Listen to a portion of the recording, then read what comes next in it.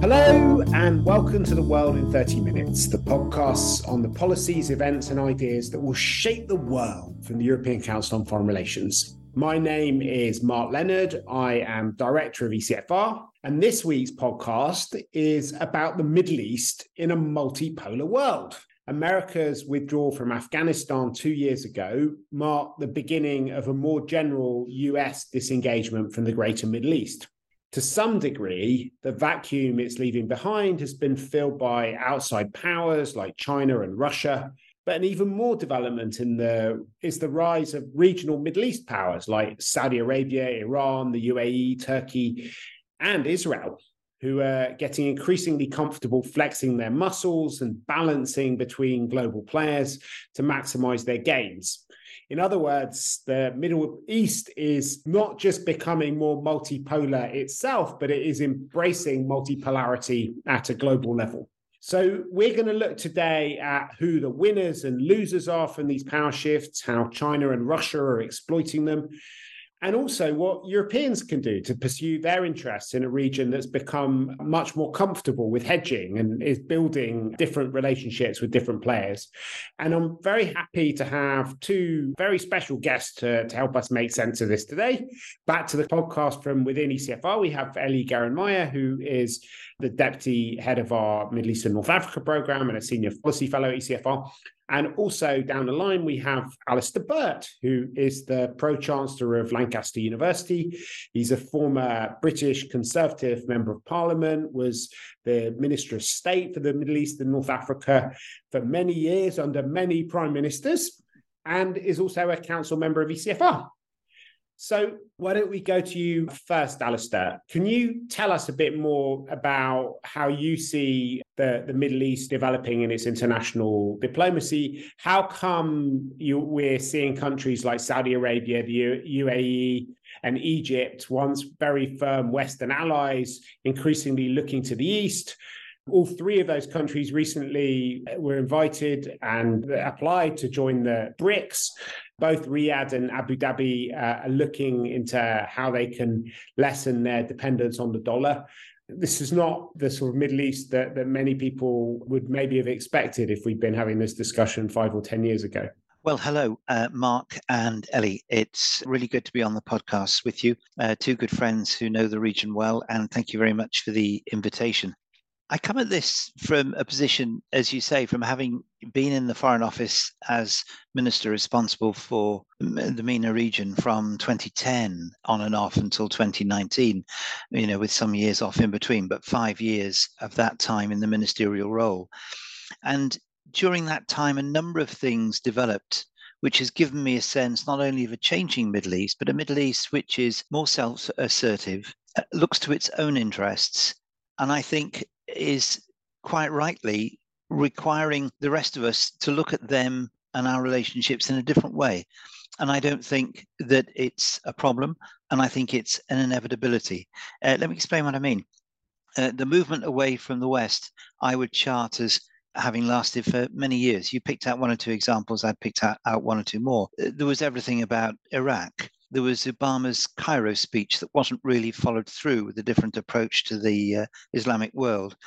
There was 2011 and the hesitant and uncertain response of Western states to what was going on. There was the 2013 red line decision or non-decision in relation to Syria. There was the non-reaction to the Iranian missiles launched from Yemen towards the UAE and Saudi Arabia. All these things, I think, built up in the minds of those I know in the Gulf and the Middle East to say, this is a different world, and we're going to have to be more reliant ourselves on making decisions about our own future and our own security. So we're going to start to make those decisions. We have a tendency to look at decisions of other countries from our point of view. Why are they doing this to us? What's the meaning for us about what they're doing? Instead of looking more straightforwardly as to what's in their interests, which is why they might be doing it. Take an example, the OPEC Plus decision to raise the price of oil at a time when it looked as though the impact of Ukraine was marked, and a consideration in the West was if the price of oil was raised, it helps Russia. Well, I was talking to friends in the Gulf about the decision they took, and someone said to me, it's not about being pro-Russia or anti the US. It's about us. We need the price of oil to stay at a reasonable rate, and we're taking the decision to do this. So I think the most important thing we can do in terms of our relationships with the region is recognize it's not 1950 anymore. It's not 2001 anymore. It's a situation where we need to look through the other end of the telescope, look at decisions that have been made in relation to what's important to the states that we're talking about.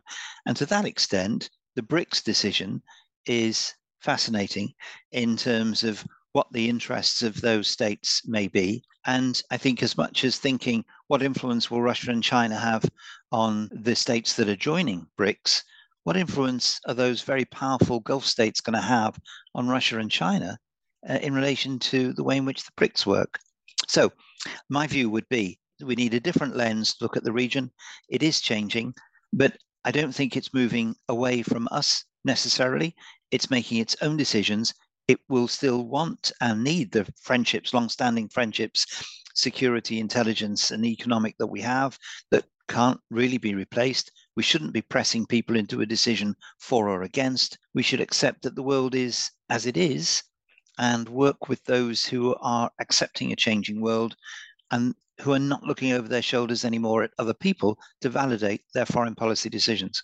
Great. Thanks, Alistair. So, Ellie, you've been following the Middle East for a long time as well. We've had various discussions about some of the kind of twists and turns that Alistair described over the years. How did you interpret the BRICS invitation and the latest developments? Well, hi, everybody. Good to be with you all. So, for me, the BRICS decision, of course, there's a lot of political symbolism around it, but it's a little bit like in late 2022 when Iran was finally granted membership of the Shanghai Cooperation Organization. And, everyone was asking me, what does this mean? Is this going to be a big, major, game changer for Iran, particularly on the economic front, given China's leading role in the organization? And actually, I think when these countries are joining these, let's say, traditionally Eastern-leaning blocs, it is a political signal that is important and we should take note of it. But in practice, I am often left scratching my head in terms of what is the tangible outcome of joining these organizations. So, BRICS is even further back than the Shanghai Cooperation Organization in terms of having a structure that really coordinates, facilitates, as a secretariat, actually gets economic interaction done. They've faced a lot of hurdles introducing this unique currency that they want to work on, even, similar to the Shanghai Cooperation Organization, which has been pushing for this idea of de-dollarization.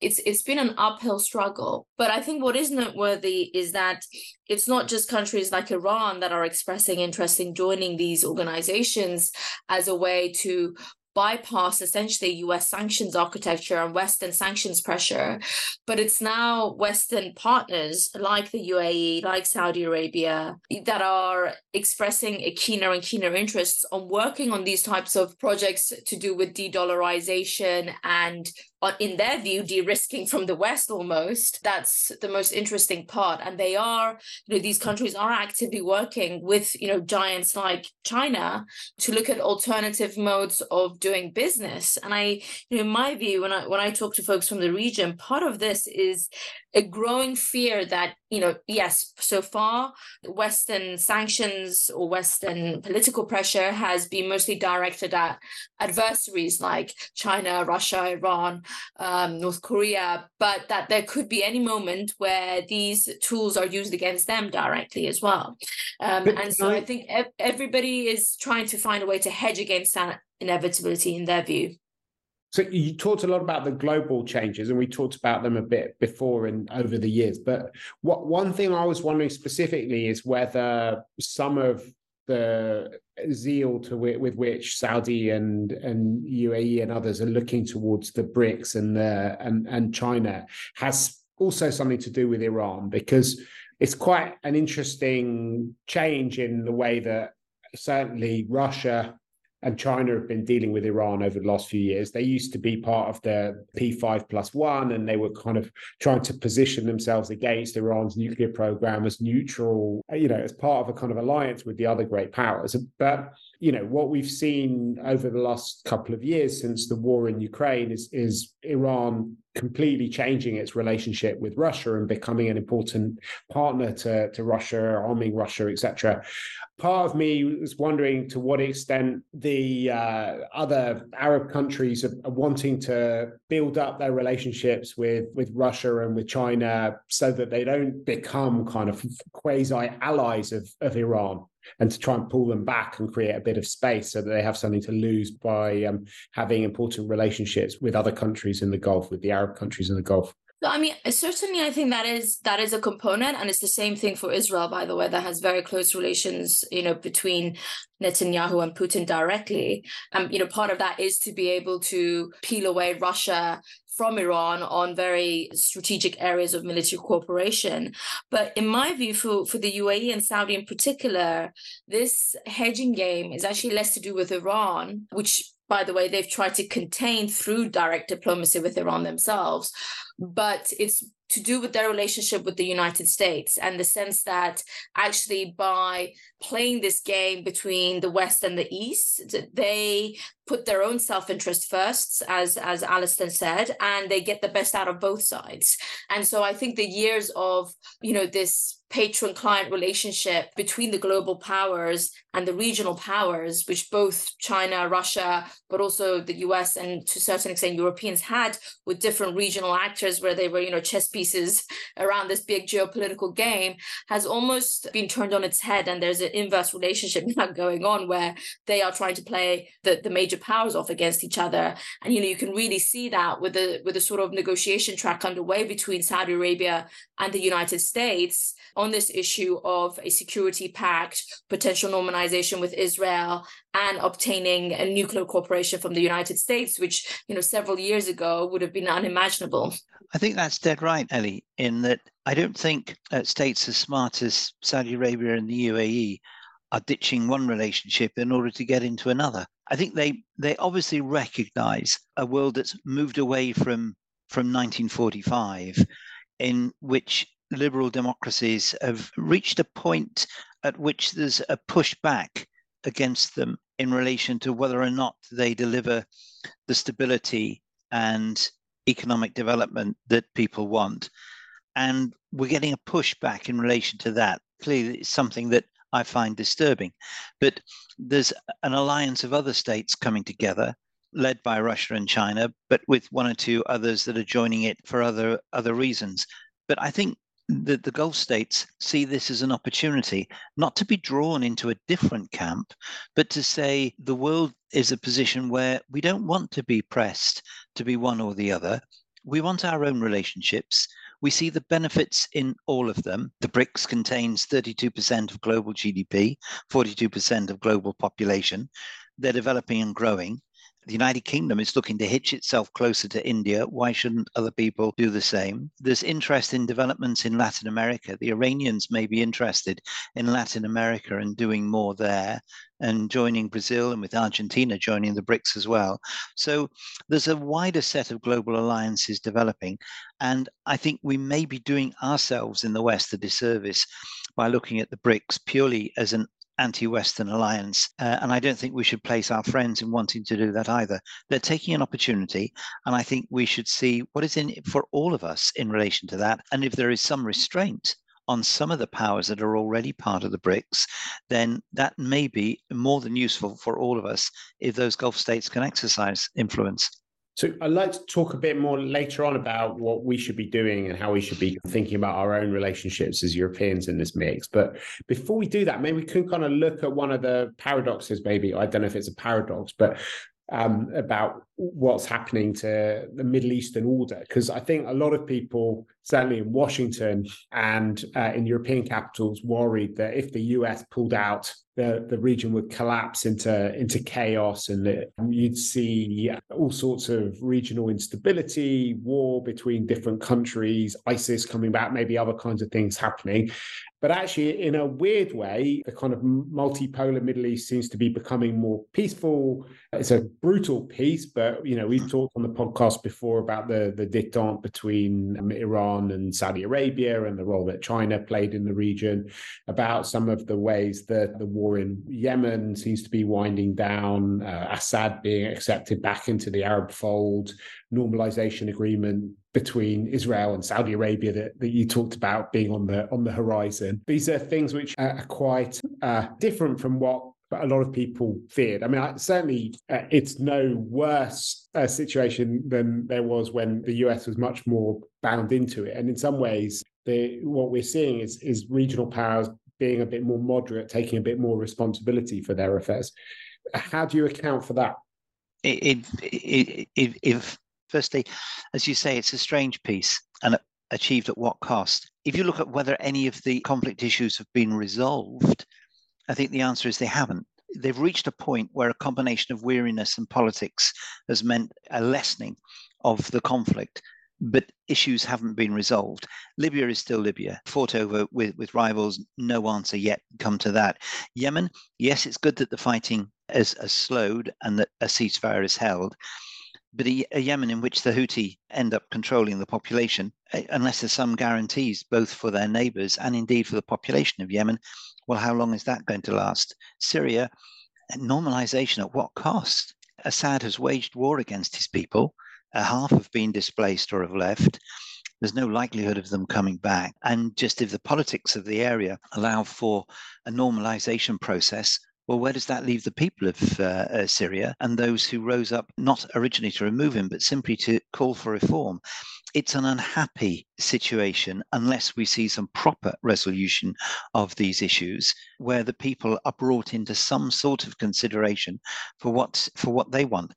But my last point would be a lessening of tension between Iran and neighbors is probably a good thing, obviously. Saudi Arabia and the UAE were both extremely anxious about what would happen if there was any sort of hot conflict involving Israel or the United States. They have a direct interest in that. And I think at some stage they lost patience in US attempts to resolve the Iranian issue. I think we remember, was it a Warsaw conference some years ago, where I think Trump tried to pull people into what was effectively an anti-Iranian security arrangement, not a proper security arrangement, but an aggressive anti-Iranian alliance, and they were having none of that. I wonder if developing from that was a sense, well, we can actually create a better relationship with our neighbors than the Americans can, and it might be to all our benefit if we do. If the tension is lessened, that's great, but I would then say that's just a first step in making sure that the underlying issues between states are also being resolved and within states, rather than simply an uneasy peace which could be broken at some stage with a recurrence or an outbreak of conflict if any one of the difficult pieces of the jigsaw become dislodged.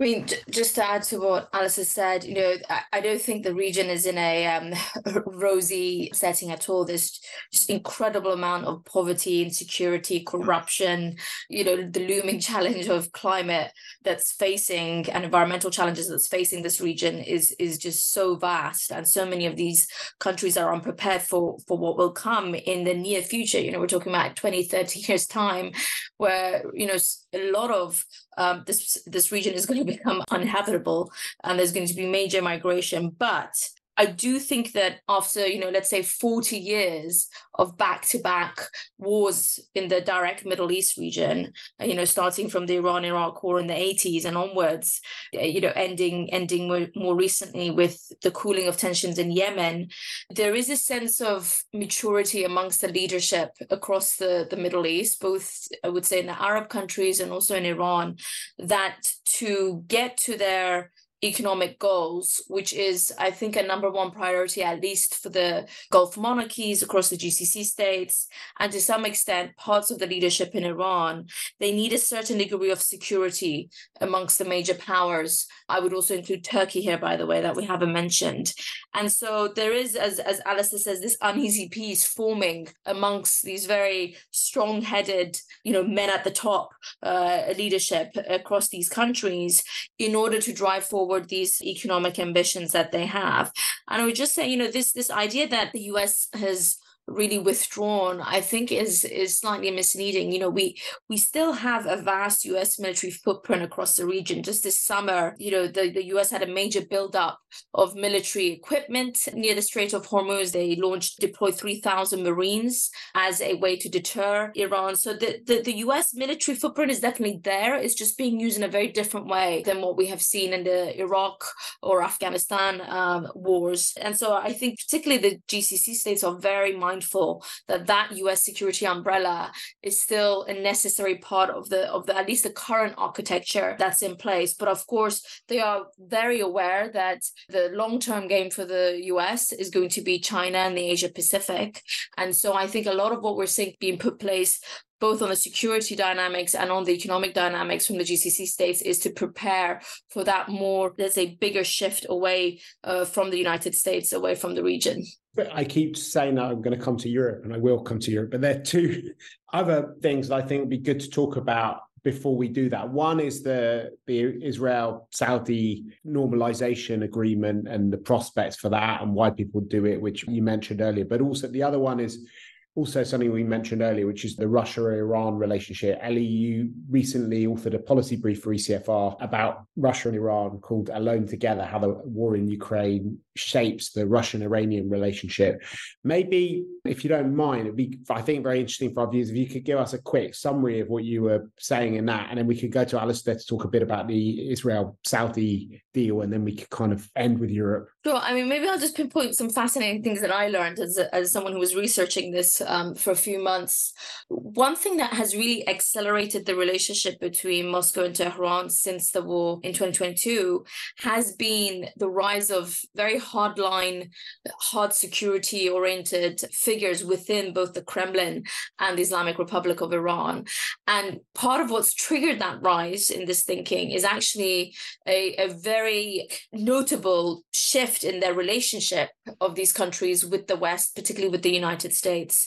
And so in Iran's case, the disappointment after the US withdrew from the 2015 nuclear deal under the Trump administration, also the disappointment that they felt with the Biden administration coming in and playing it very safe on diplomacy with Iran has created the rise of these hardline thinkers that are very close to the Kremlin. They've established links through the Syrian conflict since 2015, when they have been in back and forth military cooperation and contact with Russian forces. And these exact figures that had created these links in the Middle East have been driving the relationship cooperation, particularly on military cooperation, with assisting Russia with what have been quite vast deliveries of Iranian drones, as US intelligence and Ukrainian intelligence has been pointing to.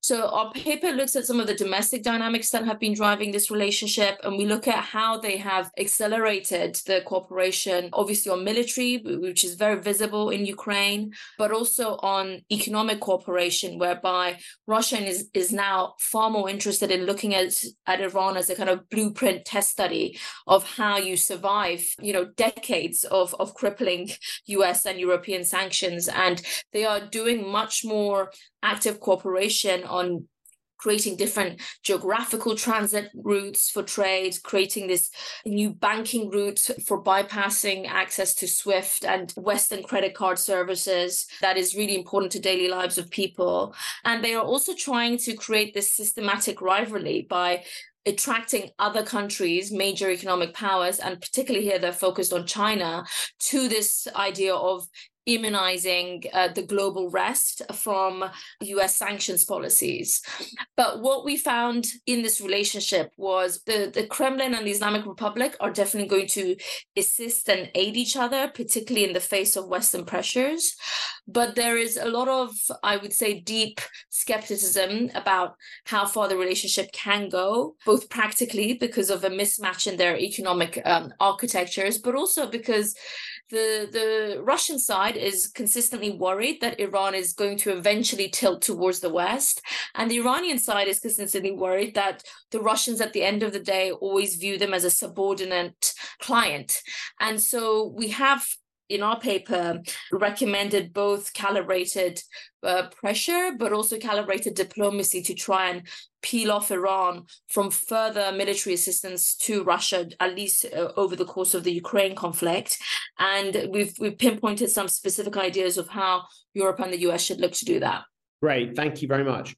Alistair, could you talk very briefly about how you see the kind of Israel-Saudi normalization, and whether you think it's going to happen, but B, what you think the dynamics that would unleash be? I'll be very brief. I know we're running short of time, and this could occupy us much longer.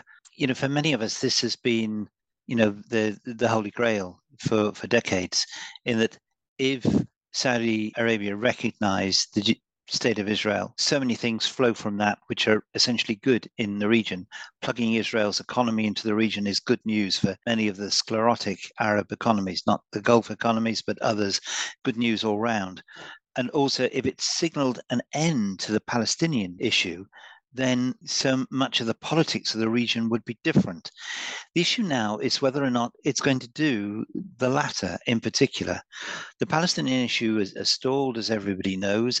It's currently not helped by an extraordinary government in Israel, containing elements that are deeply worrying to anyone who is frightened of religious nationalism and supremacy, and doing things and saying things through particular ministers that should worry anyone in the West.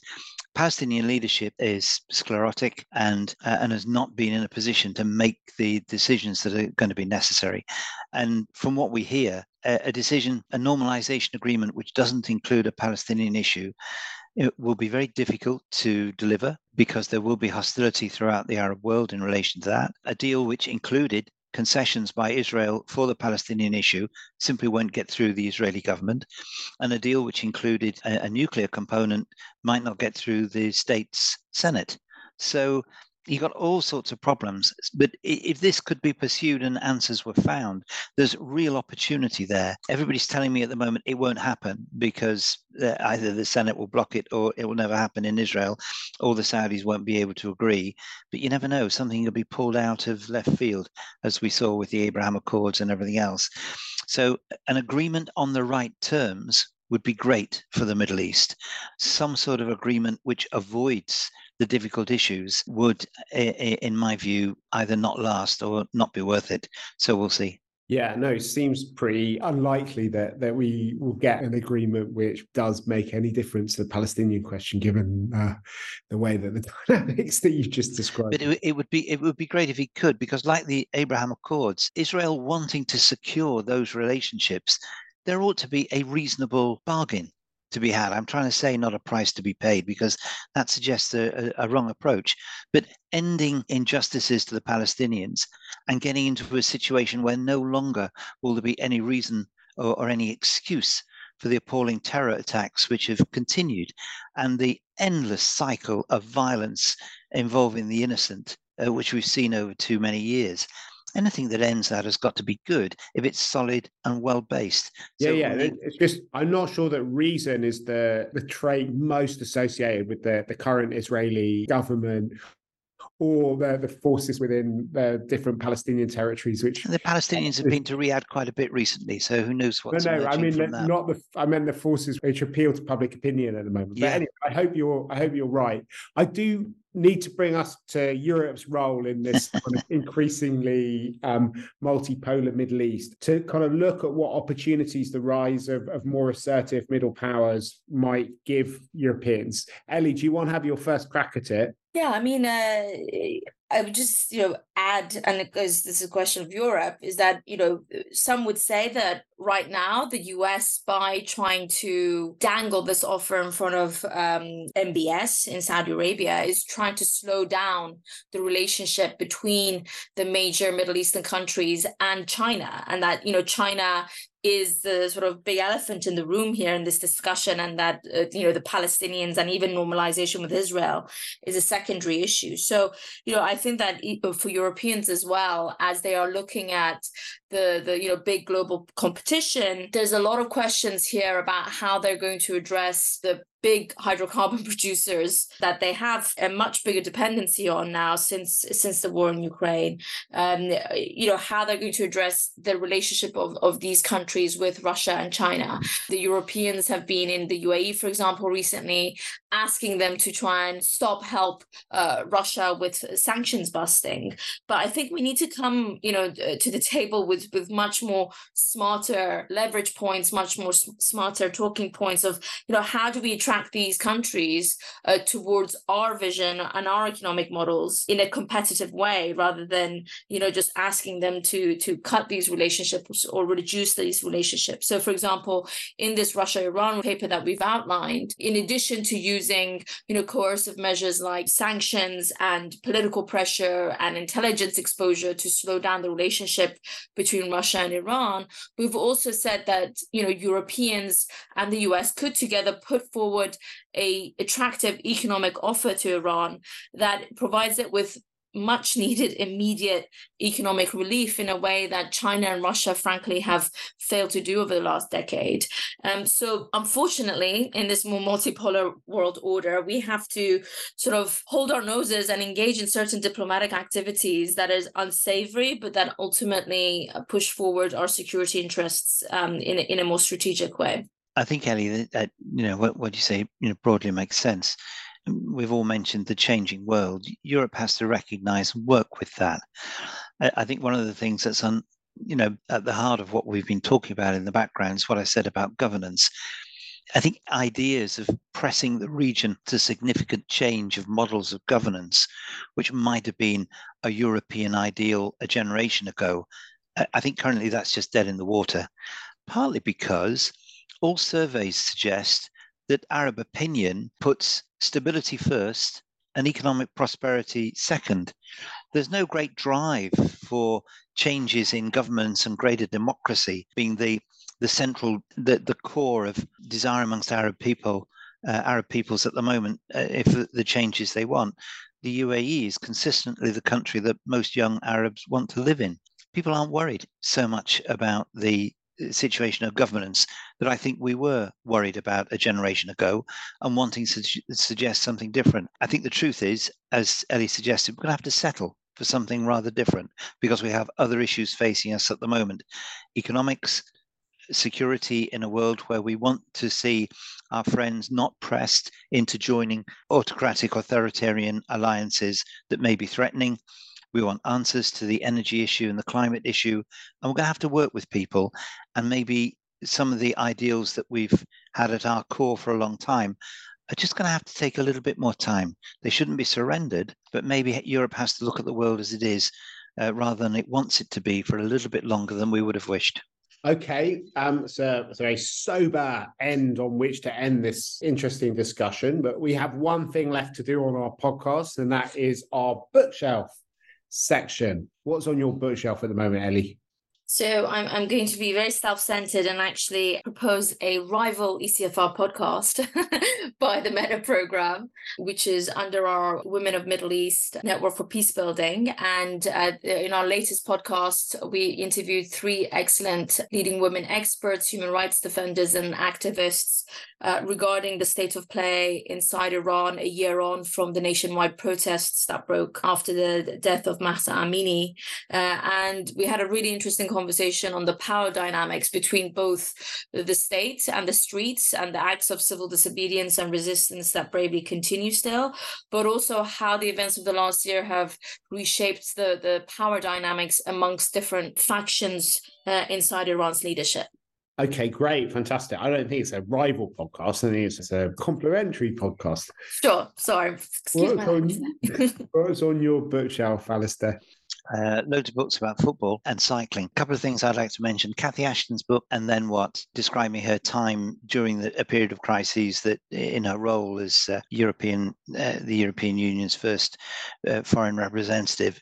Really good stuff. I'm going to be going to Conservative Party conference quite soon, and we're going to be discussing Con Coughlin's book about Assad, A Triumph of Tyranny, which I think will be a fairly acerbic look at what deals have had to be done in relation to the Arab tyrant. Other things I'd recommend, anything by Mark Leonard and Simon Maybun of Lancaster University.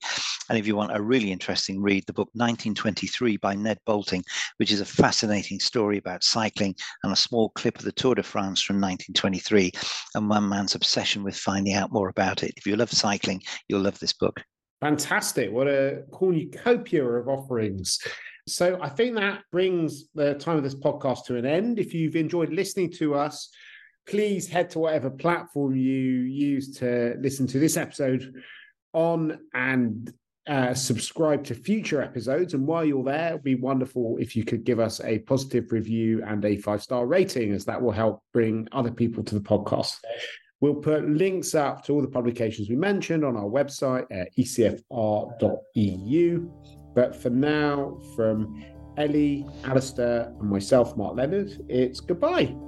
The researcher for this podcast is Anand Sundar, and the editor of this episode is Pierre Jacobi.